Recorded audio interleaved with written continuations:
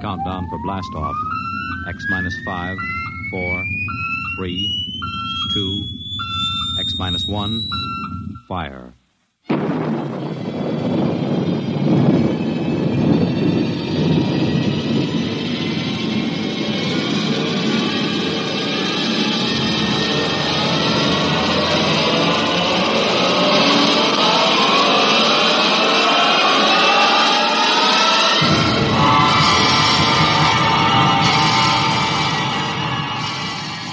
From the far horizons of the unknown come transcribed tales of new dimensions in time and space. These are stories of the future, adventures in which you'll live in 1,000,000 could-be years on 1,000 maybe worlds. The National Broadcasting Company, in cooperation with Street and Smith, publishers of astounding science fiction, presents X minus 1.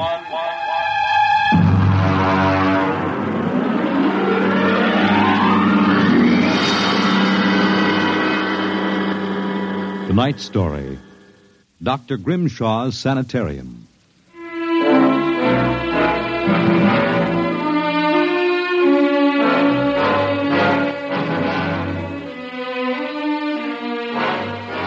What you will hear in the next half hour represents either a magnificent hoax or the true explanation of the famous Grimshaw Sanitarium scandal which made the headlines back in 1947.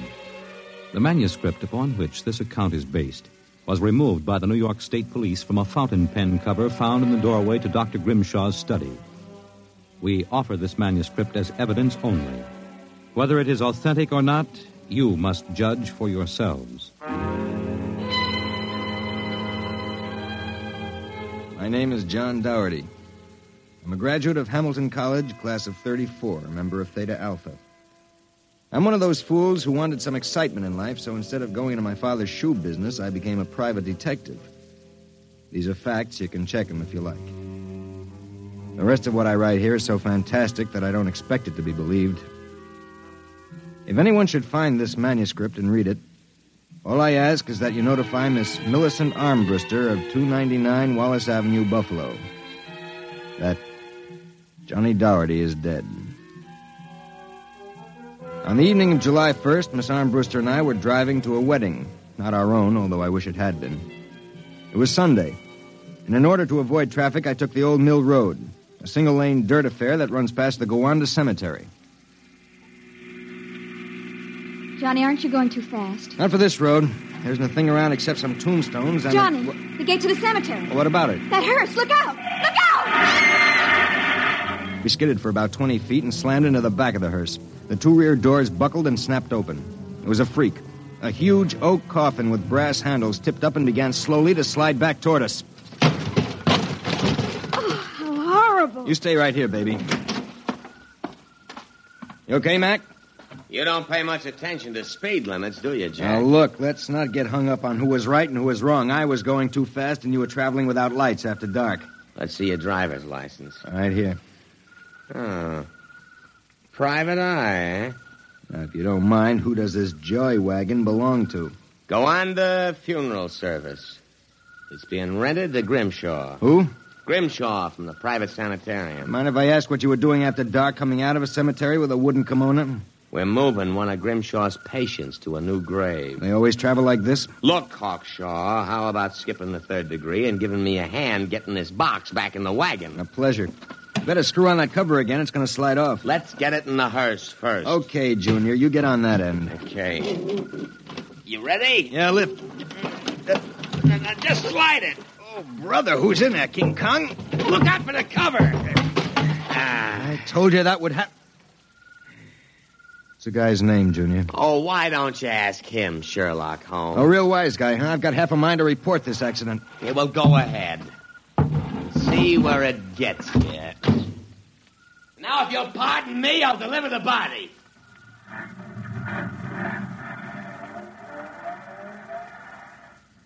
Everything all right, Johnny? I thought so until a few seconds ago. Listen, Millie, can you sit here in the car for another 5 minutes? Where are you going? For a stroll through the cemetery. Oh, Johnny, stop making jokes. When we lifted that coffin back on the meat wagon, I got a good look inside it. Ugh. Yeah, exactly how I felt. I figured we'd knock the stuffing out of the corpse, only I didn't expect the stuffing to be sand. What? Yes. That wasn't a body. That was a dummy stuffed with sand. A dummy with a wax face. Johnny! Which brings up an interesting question. Who's supposed to be in that box, and, just where is the dead man spending his time?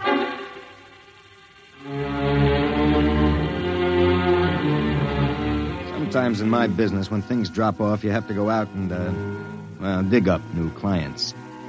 My next case was a gentleman named Harlan Ward Sr., a wealthy automobile manufacturer. I'd gotten his name off his son's tombstone. Are you trying to tell me, Doherty, that my son Harlan was never buried at Gowanna Cemetery? Exactly, Mr. Ward. But why? Maybe if you'll tell me the circumstances surrounding your son's death, I can help answer that. My son was a rather impetuous young man. Tall, good-looking. After his graduation from Princeton, he began drinking quite heavily. After he got into a couple of scrapes, we sent him to Dr. Grimshaw's sanitarium in the hopes that he could be cured. While my wife and I were in Europe, we received word that he died, buried at Gowanna in our absence. Last week, my wife and I decided to have his body removed to the family vault here at Short Hills. How'd your son die? Suicide.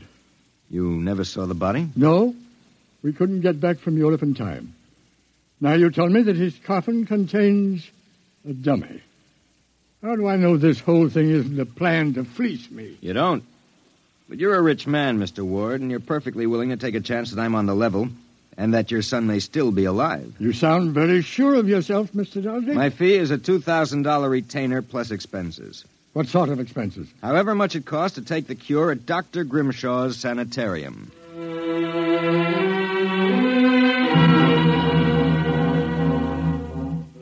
Dr. Grimshaw's sanitarium was just outside Gowanna. Most of the cases were nervous breakdowns and alcoholics. I committed myself as a dipso, and just to make it convincing, I stopped at 5 or 6 bars on the way over. I was interviewed by Grimshaw himself, a small man with a fringe of white hair. You understand, Mr. Doherty. That's not my real name, of course, social reasons. We understand. Our paid clientele is very select, and our rates are very high. You will be paid in cash and in advance, Dr. Grimshaw. How long does a cure usually take? That, of course, depends on the degree of alcoholism. This is my assistant, Dr. Boyner. How do you do? How do you do? We are accepting Mr. Doherty as a patient. Better place him in the ward with Mr. K and Mr. Keiki. Mr. K is a long-term patient, Mr. Doherty, a highly intelligent man, formerly a professor of plant pathology. Mr. Keiki suffers mild delusions. I think you'll find him rather amusing.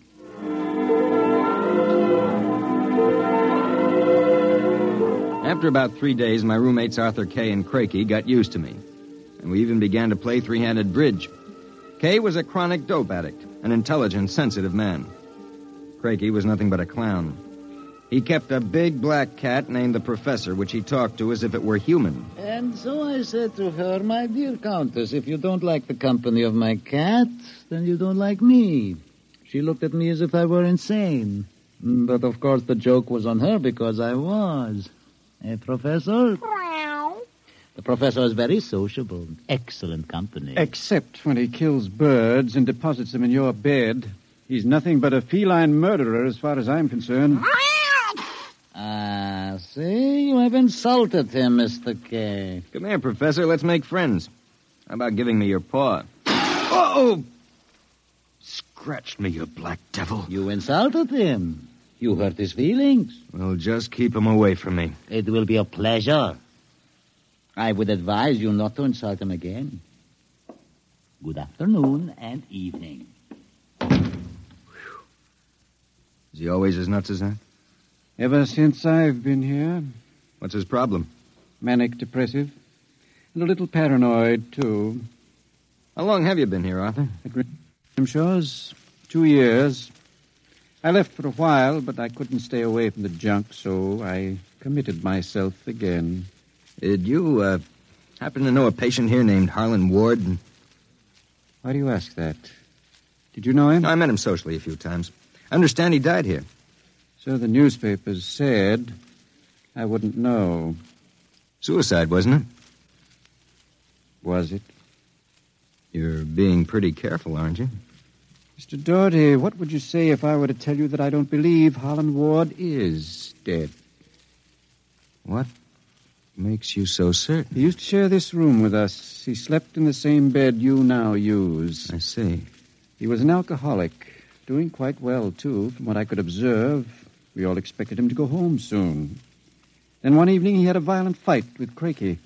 Crakey accused him of snooping or something. Later that night, Grimshaw and Voyner took him out. Where? Where they take all the special treatment cases to the charity clinic. It's that small building on the other side of the stone wall. A few days later, we read about his death. Suicide, they said. Just what makes you think he's still alive, Arthur? This? About a month ago, I was in the garden next to the wall that separates us from the charity clinic. Suddenly, I thought I heard a sound, like a child whimpering.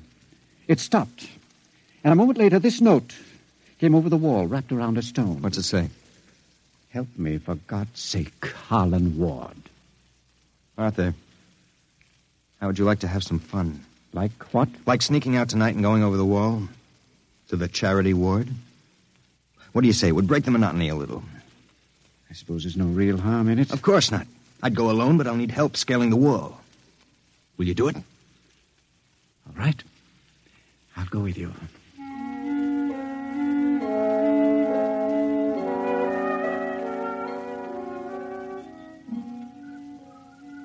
Up. All clear. Give me your hand and I'll lift you. Be careful when you drop. Ready? Go ahead.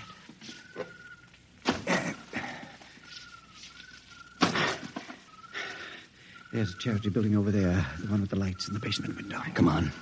Let's crawl over. Maybe we can see something. Shh. Listen. Can you make out what he's saying? No, I can barely hear. Good Lord. What was that? Probably some patient having the DT. Let's have a look. Easy, it wouldn't do to get caught now. See anything? It's some sort of laboratory. I can see Grimshaw and Voyne and something else. What? There's a child with its back toward me. Now take it quietly. It will be easier. Please, no. It will all be over soon. You won't remember anything. No, I don't want to go. Why not give it to him? No. Shut him up, why not? Good Lord. What was it? What did they do to that child? Arthur, that wasn't a child. It was a midget. The smallest midget I've ever seen. What were they doing? Trying to give it some sort of injection. When it resisted, Voyne knocked it out. What do you suppose they were doing to it? I don't know, Arthur. All I know is that when it fell, it had the face of Harlan Ward.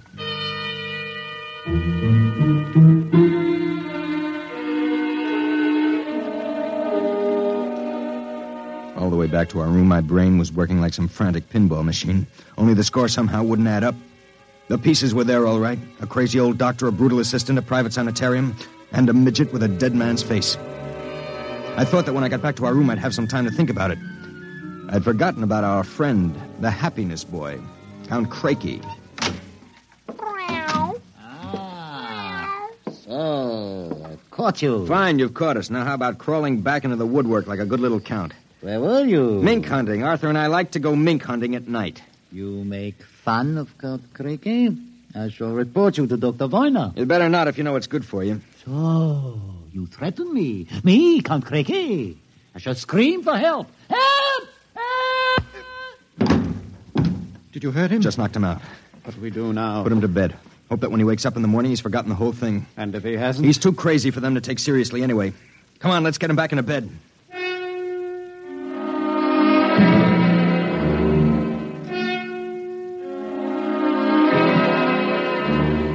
I went to sleep in my own room.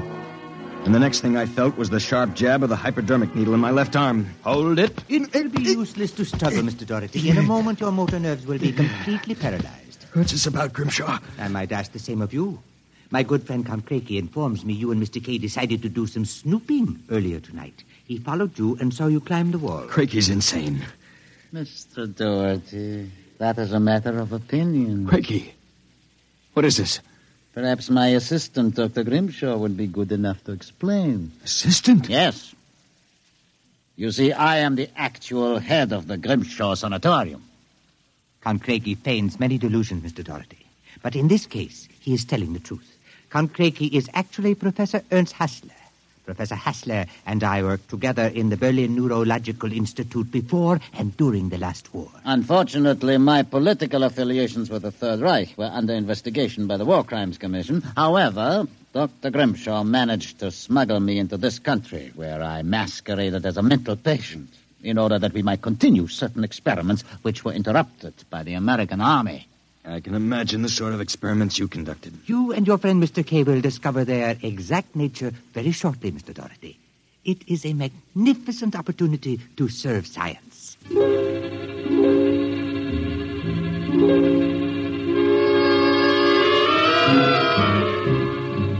passed out. And the next thing I knew, I was coming to in a different room and hearing the voices of Voyna, Grimshaw, and Craigie, as if from a great distance. Pituitrin. Pituitary. 4 cc's. 4 cc's. How are the measurements? Reducing rapidly. We'll operate at once. Have Voyna start the anesthesia.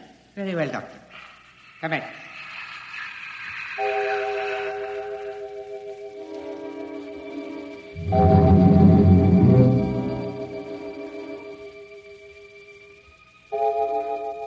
When I came to again, I had a blinding headache.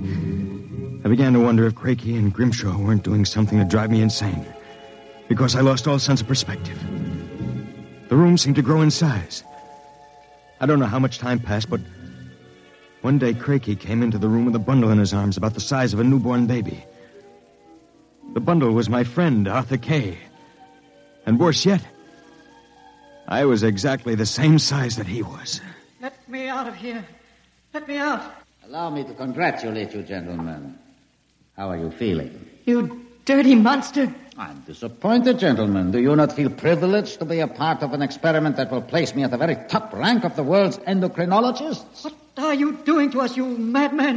It has long been established, gentlemen, that dwarfism and giantism result from injury to or malfunction of the pituitary and thyroid glands. The interlock between these glands was thought to be a hormone. I have discovered that this was incorrect. It was an enzyme. An enzyme I isolated some years ago. I was well on the way to synthesis in Germany when the surrender interrupted me. The interruption also limited the number and type of subjects on whom I could experiment. I was forced to find others. Such as Harlan Ward? Mr. Ward was only a control experiment. I suppose you plan the same for us. No, gentlemen. For you, I have reserved a special privilege. You, gentlemen, will be the first to test the full effects of the enzyme. In short, I intend that you, Mr. Kay, and you, Mr. Doherty, when the experiment is completed, will emerge as perfectly healthy, normal individuals. Except, of course, that you will be only 5 inches tall.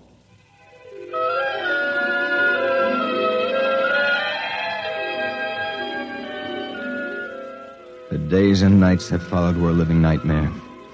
A nightmare from which Arthur and I awoke for brief periods to find ourselves in a strange new world. A huge, frightening world where everything seemed enlarged 100 times. When we finally emerged, we found ourselves imprisoned in a tiny mouse cage. Judging by the relative size of things, we could not have been more than 5 inches tall. Now we realized the experiment was at an end. That from now on, it was either escape or be destroyed. How's it coming, Arthur? Another moment. I think I'll have this lock worked loose. And if we escape, then what? We'll worry about that after we get out of this mouse cage. Suppose we don't make it. At least you've written the story on that scrap of paper. Someone may find it and read it. Nobody will believe it. Then why did you bother to write it? I don't know. I suppose I want the world to know what happened to me. That does it. Help me push the door open. Now what? The first job is getting down to the floor. I think we can make it by sliding down the telephone cord. Are you game? Go ahead. I'm right behind you. Easy now. Look out! That does it. Now, if we can figure out a way to get out of the room, well, that should be... Uh-oh. Listen. Somebody's coming. It must be Craigie. We've got to hide. Here. The grate in the fireplace. He'll kill us if he finds us. Stay quiet. Well, my friends, time for feeding.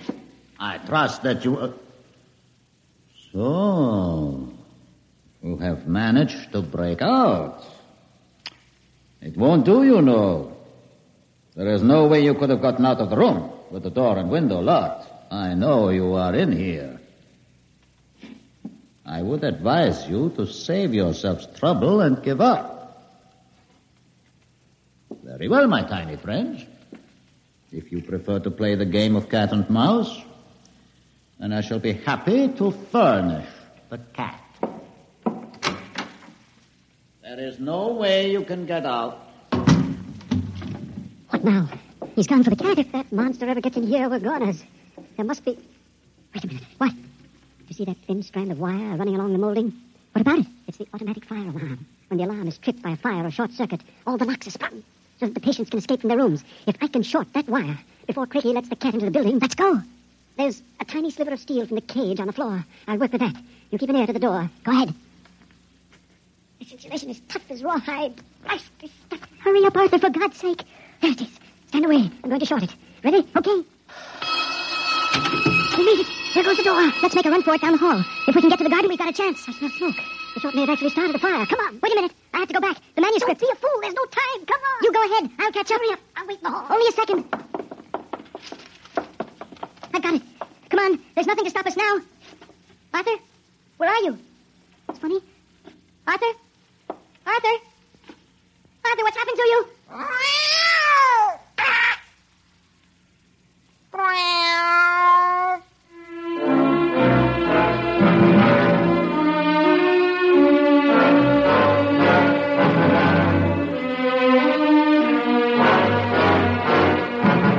This is the record found in a fountain pen cover in the burned-out hallway of Dr. Grimshaw's sanitarium.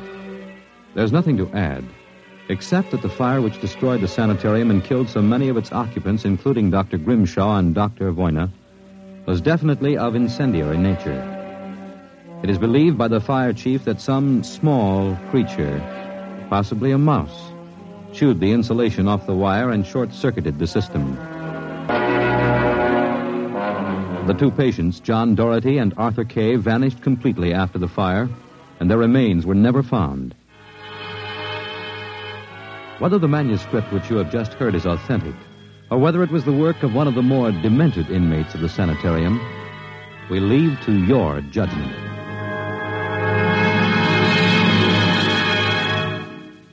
You have just heard X-1, presented by the National Broadcasting Company in cooperation with Street and Smith, publishers of astounding science fiction. Your announcer, Fred Collins. X-1 was directed by Fred Way and is an NBC Radio Network production.